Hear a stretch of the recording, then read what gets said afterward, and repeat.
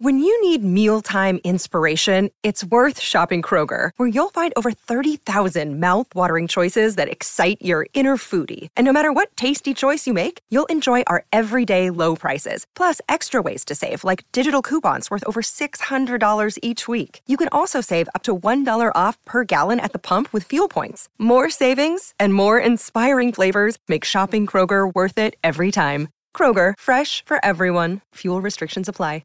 Well, the PGA Tour started late last year. Of course, they have an odd season where it finishes one week and basically starts the next with the Tournament of Champions also involved. But this weekend, it's a biggie. It's a big one because they go to the TPC Scottsdale for the Phoenix Open, and the purse for that is $20 million. Yeah, $20 million. Meanwhile, in the DP World Tour in Europe, our eyes are focused firmly on Ryan Fox and Daniel Hillier as they fly the flag for Kiwi golfers everywhere, and our favourite golf analyst is back for 2023. You can find him on Twitter at Deep Dive Golf. Of course, it's David Bileski. G'day, David. Happy New Year to you, from my point of view anyway. Interesting year ahead. Let's start with the DP Tour, shall we, with two viable prospects on there now with Ryan Fox and Daniel Hillier, and Ryan Fox having a reasonable start. Morning, Smithy. Yes, Happy New Year to you too. If we can still say that on the 8th of February. Look, exciting start to the DP World Tour. The DP World Tour schedule is quite interesting in the fact that you start with two flagship events in the Abu Dhabi Championship and the Dubai Desert Classic. Both of those are Rolex Series events, which there are only 5 of in the entire season for the DP World Tour, and they really hit the ground running with 2 of those events in the Middle East straight off. A pretty decent start from Ryan Fox, I'd agree. The Dubai Desert Classic 20th was particularly impressive. I know that on the Sunday that he was suffering from a stomach bug and described it as one of the toughest rounds of his life, managing to shoot one over. So in the quality of field that we saw with, some really flagship players and obviously a bit of controversy around Rory McIlroy and Patrick Reed as well, to still finish 20th in that caliber of field just really speaks to where Ryan Fox's game is at this stage, dealing with illness and still able to finish that high up in that quality field is pretty exciting. Obviously exciting having Daniel Hillier on the DP World Tour this year as well. Obviously he managed a win towards the end of last year on the lower Challenge Tour, which was at the Swiss Challenge. He managed to win that event and has now made that step up. He managed to make the cut in Abu Dhabi, a couple of the different starts since then in the UAE at the Dubai Desert Classic of Ras Al Khaimah, but I'm excited to see how his game develops. Bear in mind Daniel Hillier is only 24 at this stage, so he's still right at the beginning of his career, and interesting to see how he progresses. Right, let's look at the PGA and a real return to form for Justin Rose with a comfortable victory in the end. It took till Monday morning our time or Tuesday morning our time to settle it at the ATT Pebble Beach, which seems to maybe have lost a bit of its gloss. Is that fair to say? Yeah, I've been really interested going into this year to see how the schedule sort of shapes up. Obviously, the PGA Tour has announced these elevated events for this year, where the top 25 players have agreed that we will meet at basically every single one of these elevated events and create more opportunities where we get to see the Rory McIlroys and the Jon Rahms of the world compete against each other. And my fear with it was that some of these events like the Pebble Beach and, some of these, the John Deere Classics and some of these other, regular PGA Tour events, but not with those elevated purses, would see a weakening of field. And I think we did experience that last week. Now, the Pebble Beach Pro-Am has been, for a while, struggling to build decent fields. I think part of that is the Pro-Am element. You are getting paired with celebrities, you're getting paired with amateur golfers, and that does result in rounds that are 4, 5, 6 hours long as a result of that. So as a professional golfer, that can be quite disruptive in terms of your schedule and your process entering a tournament like that. And you've often seen when PGA the PGA have been granting exemptions. For example, they granted an exemption for Adam Scott to go and play the Saudi International on the Asian Tour. The condition of that was that he would play the Pebble Beach Pro-Am in the next 3 years. So they have been trying to boost the field via mechanisms like that. But with the elevated schedule, one thing I was really hoping, and I still hope might happen, is that there's some key flagship events that we know are going to be part of that elevated schedule. You know, we know that the Genesis Invitational is always going to be part of that elevated schedule. We know the Phoenix Open is always going to be part of that elevated schedule. And there's about 4 tournaments that we're sort of not sure where they're going to fit in terms of the elevated schedule. And I would love to see those 4 rotate. I would love to see those 4 sort of dip in and dip out from some of these other events. So take the elevated schedule to John Deere Classic and let's go and see Rory and Hovland and Morikawa battle out around there. Or let's go to Pebble Beach and see them play on that iconic course, or the Farmers Insurance Open and see them play at Torrey Pines. So I would love to see, and I hope that eventually down the line that's what this elevated schedule develops into, where we see it rotate around some of these other courses a little bit more. Interesting. I didn't quite realise until I did a little bit of homework here that Rose at 42 is the oldest PGA Tour winner since Mickelson won the PGA at the age of 50, and that was back in 2021. Yeah, I mean, if you can call 42 old, that's not promising for the rest of us, is it? But I guess in terms of the professional golfer, you are getting towards that age. And with Pebble Beach, there's 3 courses in rotation at Pebble Beach. They've got Pebble Beach, Spyglass Hill, and Monterey Peninsula, and they rotate between those 3 courses and then play the final round at Pebble Beach. But all of them are incredibly short. They're all 7,000 yards or thereabouts, which for a PGA Tour course is a shorter course. So you can see some of these golfers like Justin Rose, who has an excellent short game and great iron play on his day, be able to compete at these sort of events. We've seen, for example, like Matt Kuchar, who's 45. Players like that have had success at some of these courses where distance is less of a factor. We can't expect these golfers to go to Torrey Pines where it's 7,400 yards plus and incredibly penal off the tee. Expect them to be able to compete against someone like Rory McIlroy, who's regularly driving over 320 yards.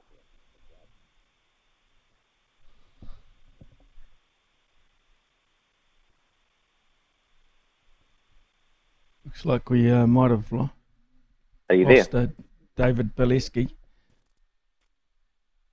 He's back there. Sorry, David, we lost you for a second. You're just talking about the dimensions of Pebble Beach. Yes, I was just saying that Pebble Beach and the 3 other courses there are quite a bit shorter, so they're all around 7,000 yards. So it's not unusual to see a player who's got elite approach play and excellent short game be able to compete around those sort of courses. So it rotates between Pebble Beach, Monterey Peninsula, and Spyglass Hill, with the final round played on Pebble Beach there. But we can't expect a Justin Rose or a Matt Kuchar to go to Torrey Pines, which is playing over 7,400 yards, narrow fairways. You really have got to be driving the ball over 320 and straight in order to be really competitive on a course like that. Let's look at another concept before we get on to possibilities for the Phoenix Open, because I know you will have looked at that. The TGL. Tell us a wee bit about the TGL, which is fronted by Tiger Woods and Rory McIlroy, which Billy Horschel and Max Homa have just been announced as joining into. Yeah, so this is sort of, alongside those enhanced events of, the sort of spectacles of golf, and we've seen with like the gaming industry and the way that's flourished, and people are watching esports now, that we are looking for like new, short, snappy kind of ways to engage with sports products. So I am interested how to see how it develops. I guess my interest is still in those flagship tournaments and those 4-round kind of events of seeing who's going to make the cut and who's going to finish towards the top of the leaderboard, especially in those enhanced events. But it's certainly a nice to have, and I think especially if we can get some of these players mic'd up, we can hear some of the banter in the chat, and I think with, for example, the match, which is now in its 6th or 7th edition, some of that banter that you see between the different players of sort of casual heckles, which I know being a wicketkeeper, Smithy, you always appreciate a good heckle. Yep. Seeing some of that dynamic between the players could be quite entertaining. Right, so it's a bit of a novelty thing, anything but the Phoenix Open for $20 million. Having said that, the novelty of the layout here and the fan engagement makes this week pretty special. It is most attended golf tournament on the PGA Tour, and it is the People's Open. It really is. It's an entertaining watch, especially, of course, the iconic 16th green stadium format where you've just got tens of thousands of people surrounding the green. I think we all remember Tiger Woods hitting a hole-in-one there and the crowd just absolutely losing it. It is a really iconic course with an amazing atmosphere, and I think it's interesting in terms of the type of players that I think are going to thrive in that environment. You know, you think of someone like Tom Kim, who we've seen at the President's Cup, you know, turning to the crowd and saying, you know, I can't hear you, and really riling them up. You know, he may thrive in this kind of environment where you've got these sort of raucous spectators who've been there rushing to get their seats since 6 a.m. And it's always an entertaining event. So especially it's interesting that the strength of this field is so high. I mean, this is the caliber of field we'd expect to see at the majors or the WGC match play. It's at that kind of standard in terms of the players because it is an elevated event and because of the prize person offer. So I think it's going to be a must watch, and I'm super excited to see how it plays out. Well, I know we've got to catch up with you at Deep Dive Golf to get your insights on there. But I just wonder, with the strength of the field and you know, that type of atmosphere where players do thrive, is there value for money in any of them? Yeah, I do think so. I do think that if we're going to down the board a little bit, you might find some value. I don't think you're gonna find much value in the Jon Rahm and the McIlroys. I think that, you know, both of them are probably pretty fairly priced in terms of your selections. They go both in terms of fantasy sports, going to be pretty high owned as well. I think this is being sort of touted as a matchup between those two, and probably rightly so. I think of the last 12 tournaments in the world, between the two of them, they've won half of them, so that they're really operating at just another level at the moment. I think if we look down the board a little bit, someone like Shane Lowry, I think, is value at the moment. I've seen him in places at 70-1. I think that's just far too long for a golfer of that caliber. Then this course as well, it does have a good history of, if you've played well here before, that is a fairly good predictor of success in the future. And that's not the same at every course, but this does tend to be pretty correlated in terms of previous course form. So someone who has excellent course form here is Xander Schauffele, and you can find him at sort of 15 to 17s. But yeah, make sure that you are following me on Twitter at Deep Dive Golf or joining Win Daily Sports, where we've got a promotion at the moment for US $5.99 per week. You'll find all my selections in there, and yeah, we've had a fantastic run. We've had a top 5 at every single tournament so far on the PGA Tour this year. Brilliant, absolutely brilliant return on your money, I would imagine, as well. Just got a text in to say, what about Danny Lee? No one ever talks about him.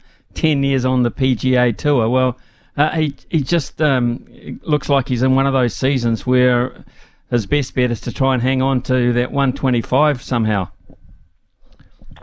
Yeah, I mean, actually, I think you and I, Smithy, talked about Danny Lee for quite some time towards the end of last year at our season recap. We covered him quite extensively. Look, I'm actually starting to see some signs that Danny Lee's game might be trending in the right direction. He had a 16th at the American Express and a 21st at the RSM Classic to sort of start the season. Those are slightly shorter courses, and Danny Lee's not the longest off the tee, so I do think he needs to find a spot like that. I'm not sure that this sort of environment or this sort of course would be the right sort of fit for him. I'd rather be looking at a course more in the 7,000 yard kind of mark for Danny Lee really to make a mark. And I mentioned to you last year when we talked about him that I followed him for a little bit at the Shriners Children's Open over in Las Vegas.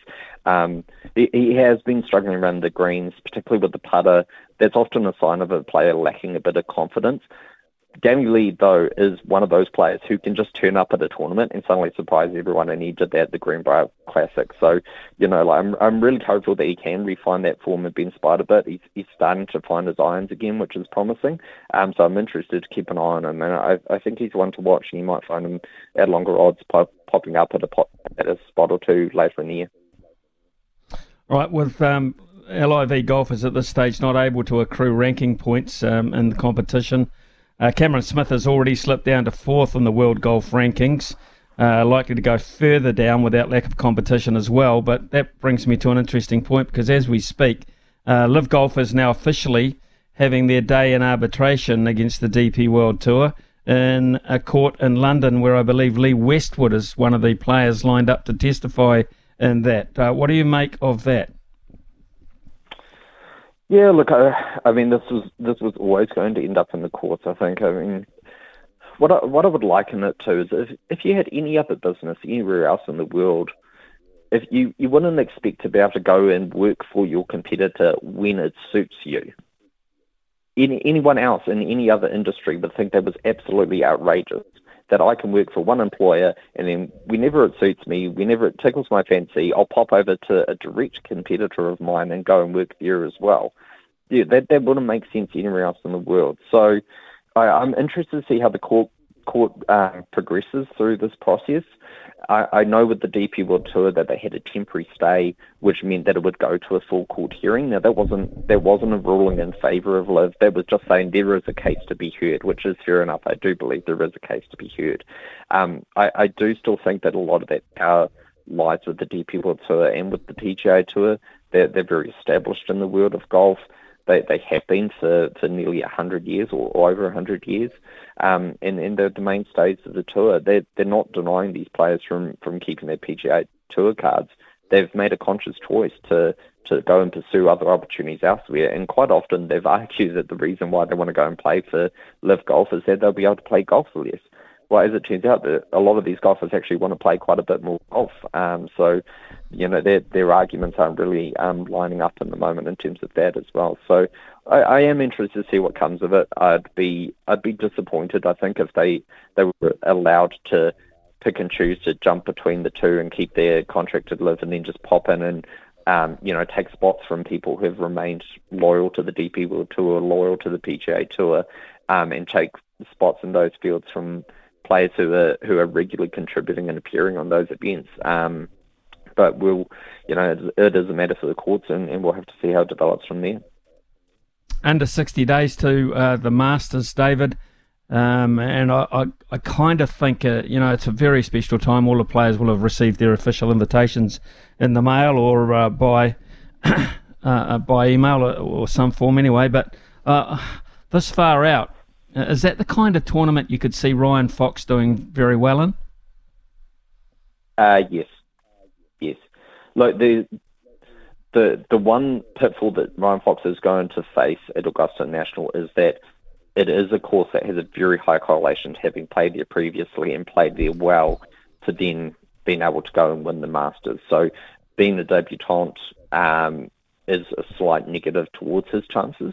But what I would say is that Augusta National is a driver's paradise. You need to be long off the tee.